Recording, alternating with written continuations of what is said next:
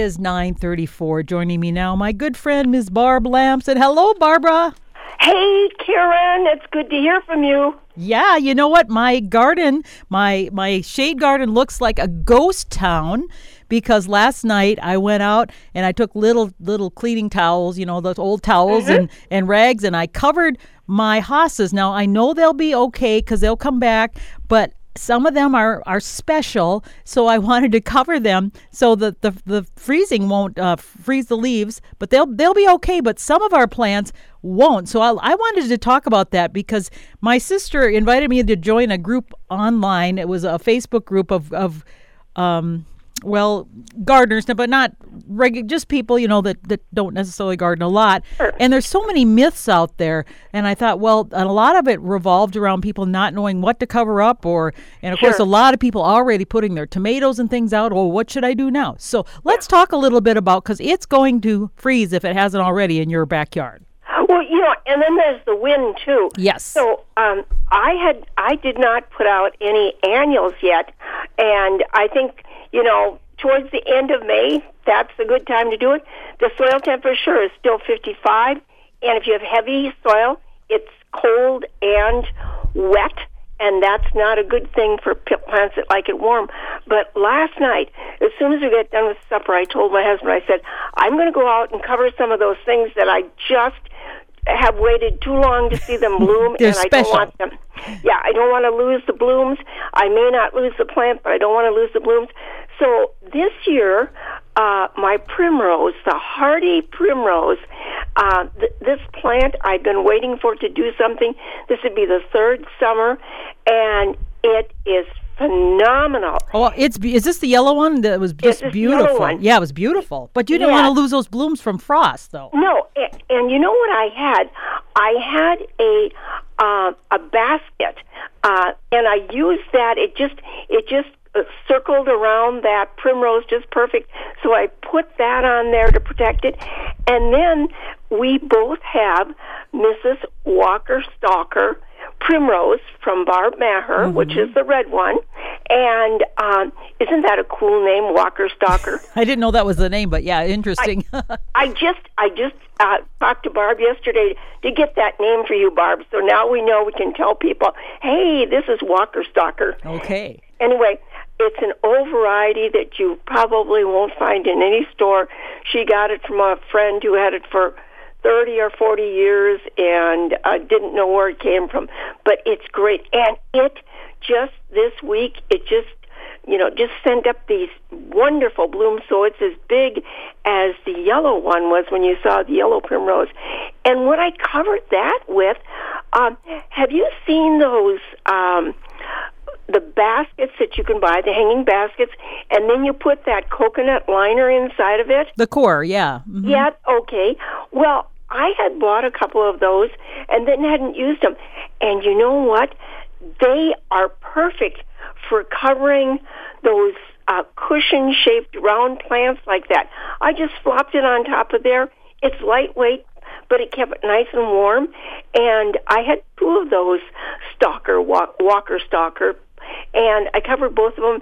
And this morning they look just fine. They were glad to have the little blanket on them. The other thing I used was a lot of empty pots. You know, I buy plants, and then so I've got some with trees or perennials, and they're a little bigger, and then some smaller ones. And so I ran around and turned them upside down, so it at least will keep them a little warm. So there's in addition to those cloths, because I didn't have enough pots for everything, you'll see that there's turnover pots all throughout the yard, including my roses. Now my roses have leafed out nicely, and those they'll probably come back, but I didn't want to lose all that, so I took some giant empty pots that I had, some big plastic ones, and I put over top of those. So I covered those, and I have a beautiful tree fern, and I put a nice little, like a blanket over that, because, you know, they're up and they may freeze and they may come back. But like you said, I wanted to preserve some of those blooms and didn't want them to lose ground. You know, it's like these are our friends. And if you had a pet, you'd take care of your pet. And so the plant is just like that, too. I mean, it's a living thing, and you want to care for it in good times and in bad. So, well, let's talk about, for people who don't know about what to cover and what not to cover. Sure.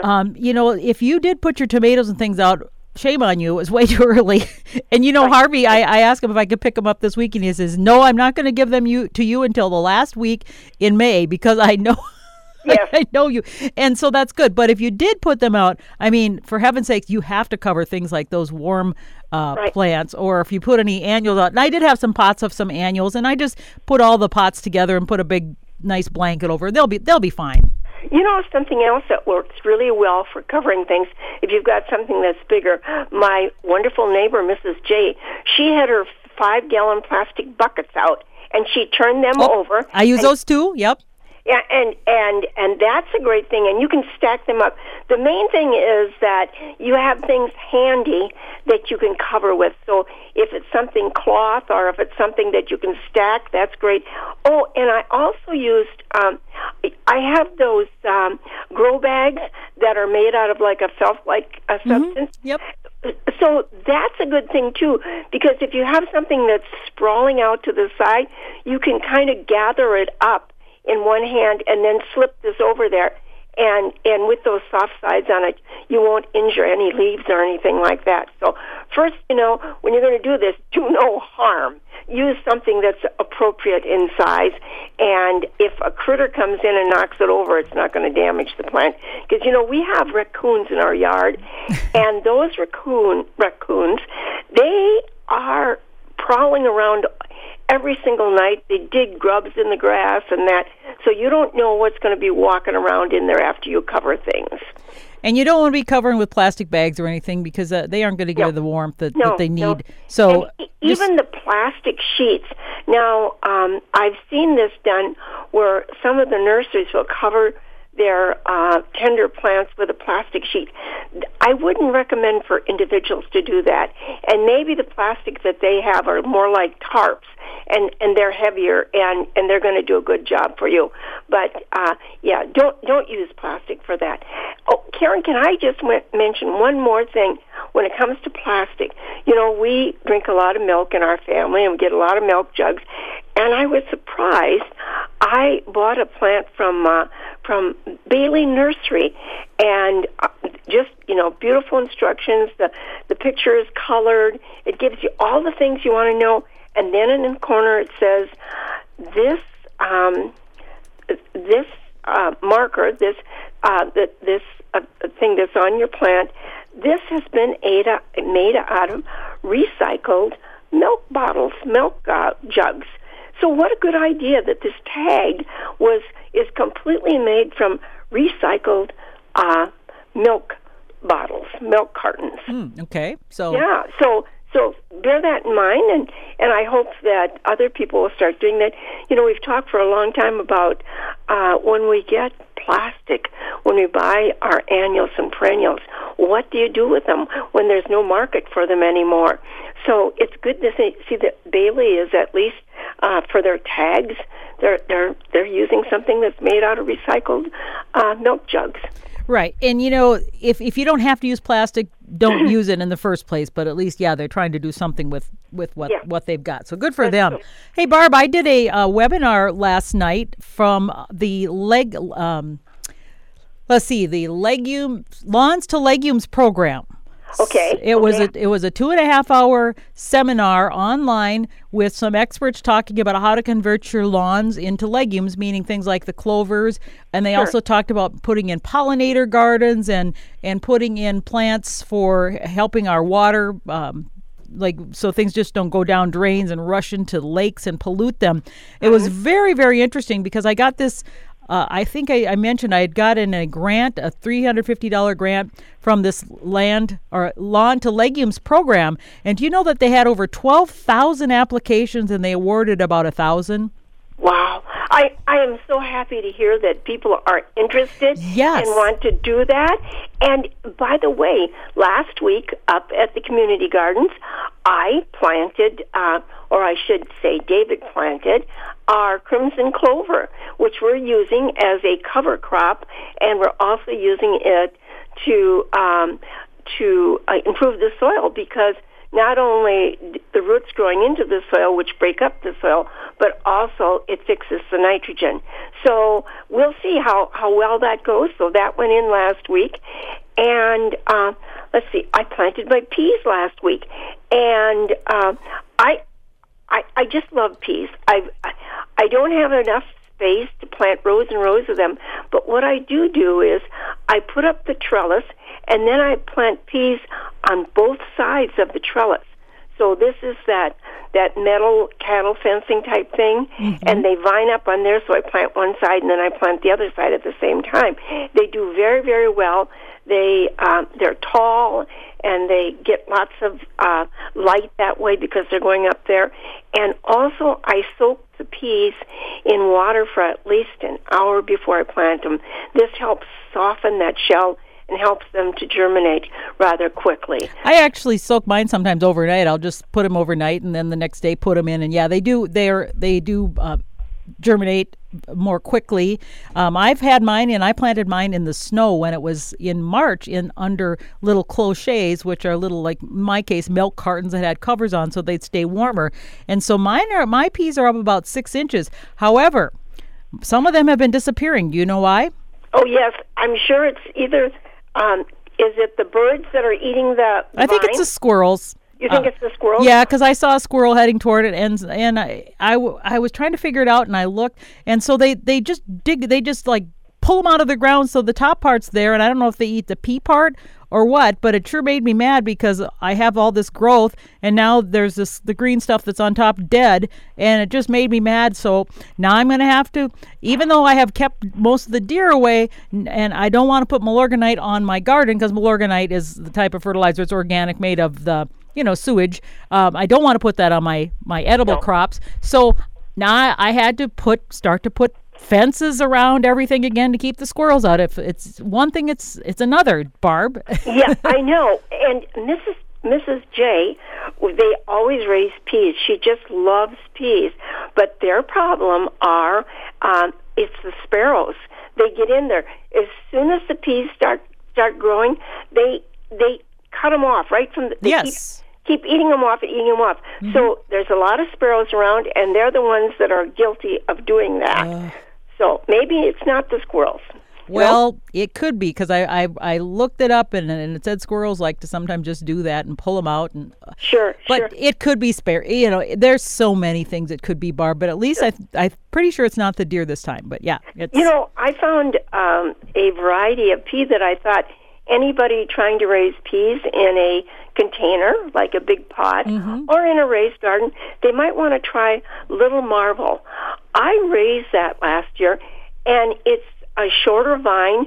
The whole thing is just kind of in miniature, and the pea pods have about 4 peas in them, but they're absolutely prolific, and you can control where they're going to go, the size of the support that you need to have up for them. It's really a good deal. So if you're thinking you always wanted to have peas, but you don't have a place to grow them, you could get this variety, Little Marble. It's about 65 to 70 days it takes for them to mature, and you can start harvesting them.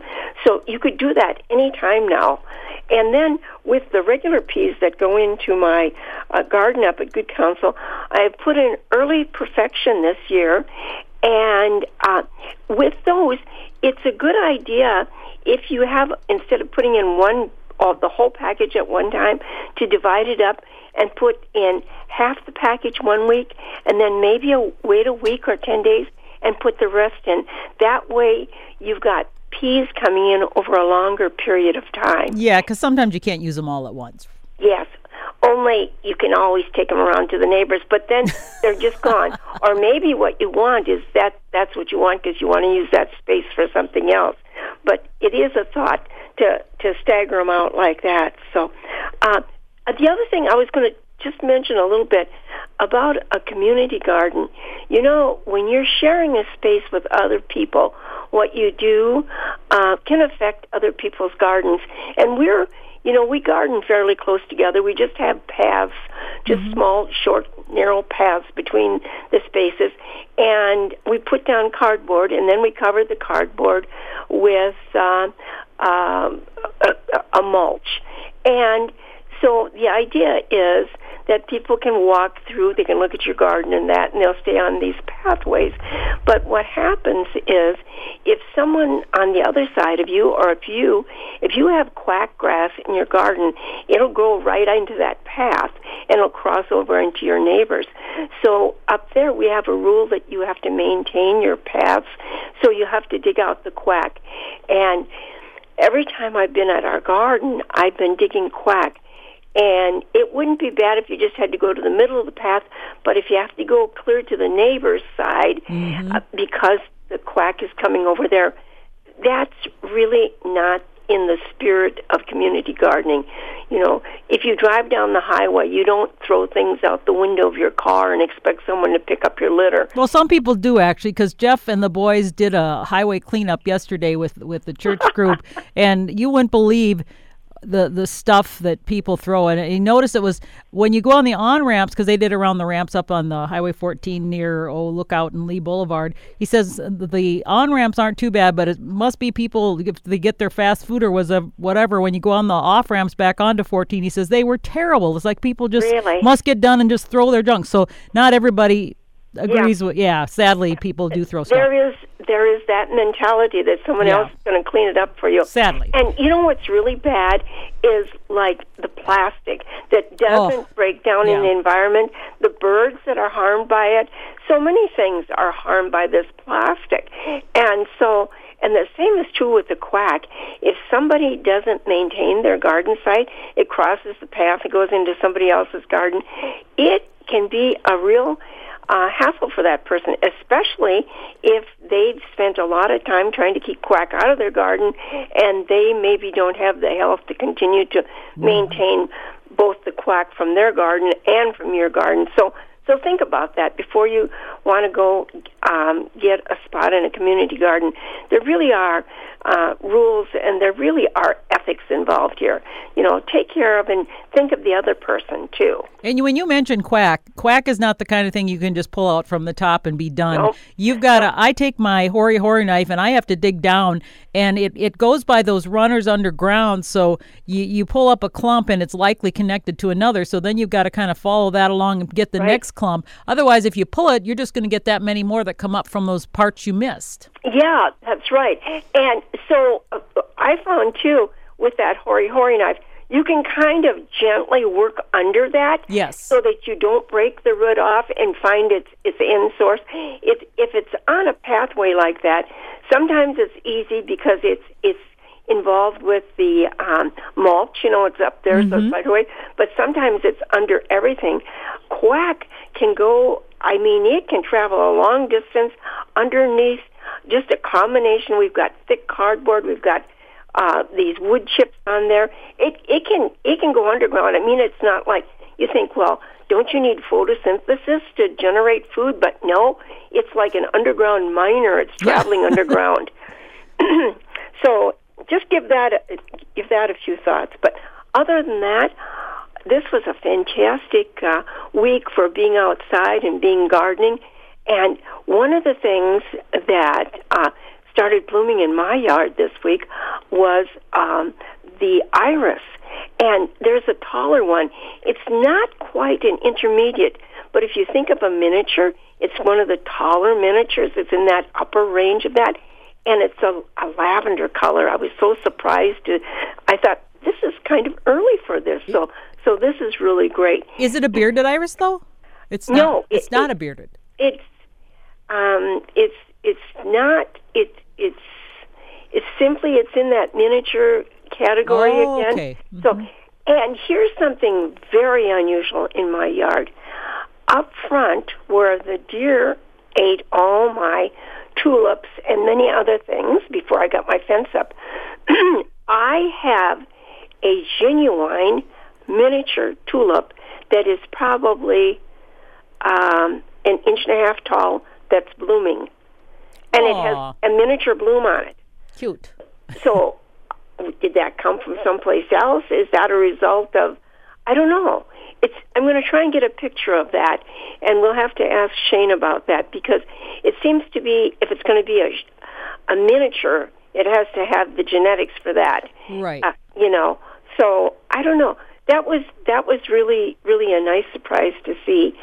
And other things that are blooming, the celandine poppies are blooming, which is just a real hardy poppy that comes. It blooms now and it'll bloom again. And they're yellow. They're bright, very cheery yellow, almost like the color of daffodils.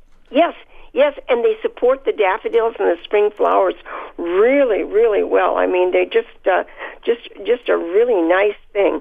And then, of course, the Virginia bluebells are just blooming like crazy, and they start out, they're sort of pinkish, and then they get blue, and they really gorgeous, sharp-looking blue. And again, with that yellow, that's really a nice combination. And then, of course, our native ginger. I am so fond of that simply because it grows almost any place, and it's so hardy. If you neglect it, it doesn't get watered, it grows. If it doesn't get sunlight, it grows. And then we get these marvelous little blooms on it that are hidden underneath these harp-shaped leaves. But they're not your typical blooms. I mean, you don't look at it and say, oh, that's a flower. They're almost like these weird little bells that have this kind of a dark inner inside, but they're kind of just unique. And now the thing is, you mentioned they're great, they're easy to grow, but if they're in the wrong place, you would consider them a nuisance, kind of like lily of the valley, which I love, but people complain like it gets out of place. Well, anything that might be more aggressive, it's not invasive necessarily, but aggressive, will be maybe get out of its borders, so to speak. So like when I was at your place last weekend, we socially distanced in your garden, but you gave me a lot of that ginger, the wild ginger, because I am putting that on the lake hillside where nothing else seems to want to take hold. And I had put a bunch in last year that I got from my own garden, and I think I got a bunch from you, and it has come back beautifully. So that's what I'm going to do, and it makes just this nice, almost a carpet once it starts to take hold. So in a place like that where I want it to kind of take over, it's good, but if you had a place you thought you wanted to keep it in a nice little area, you got to make sure that it's going to do that. Kind of like lily of the valley, they're beautiful, but once they get going, they might take off. Yeah, but the thing about that is, it's not difficult to get rid of it. It's not like... Well, ginger's not, but lily of the valley is. Yeah, lily of the valley is very much... And yes. It can appear a long distance from where it started, too. Yeah. So I don't know how that exactly happens, but that's nature. One of the things that I found that did not make it in my garden this year was one of the coral bells. Oh.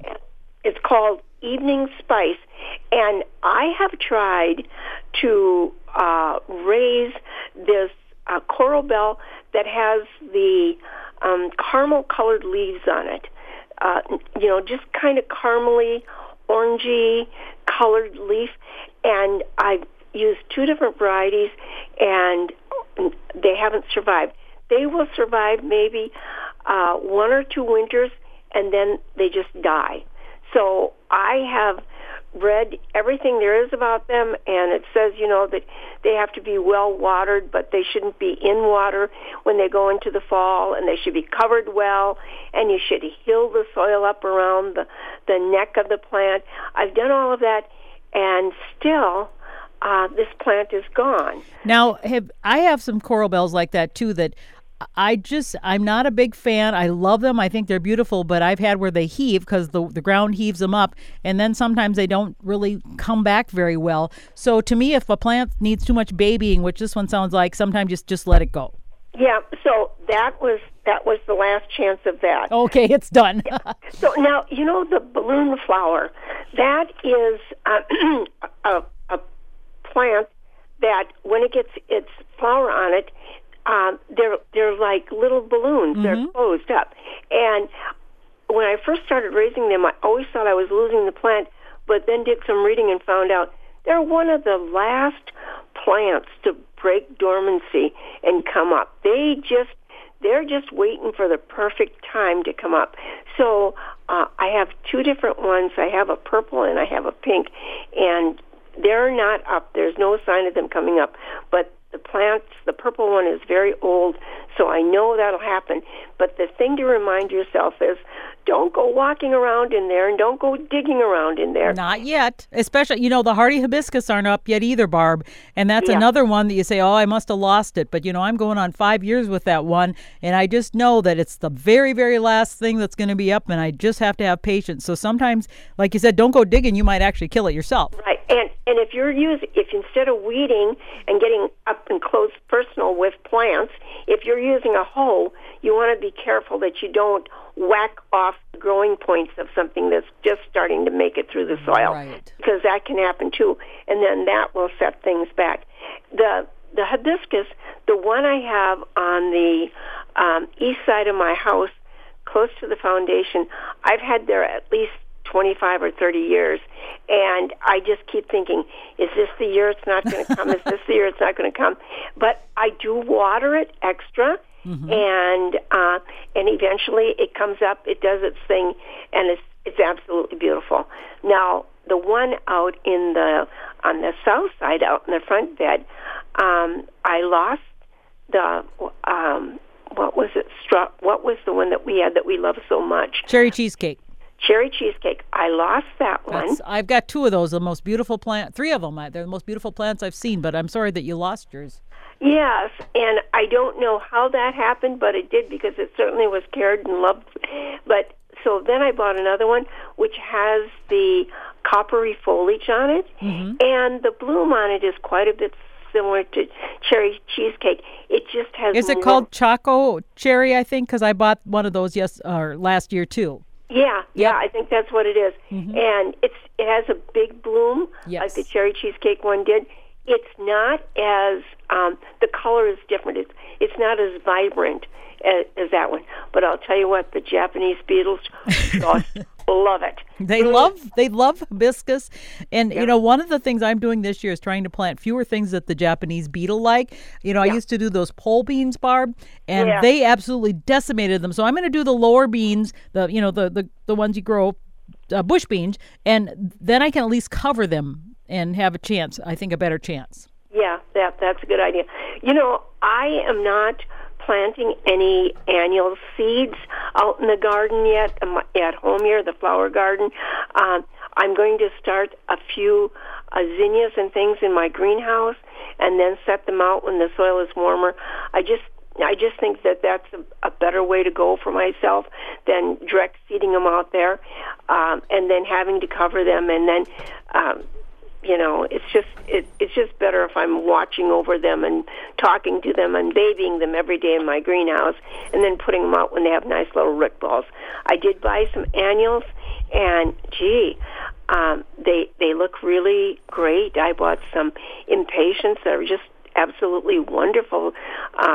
They weren't root bound. They're just, so when it warms up, I'm going to get them outside, and I'm kind of just improving the soil.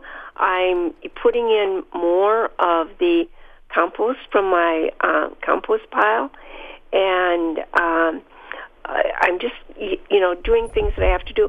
And what do you think a gardener would just absolutely love as a gift for Mother's Day?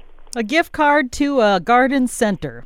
Well, it would be that, or something that they couldn't get locally.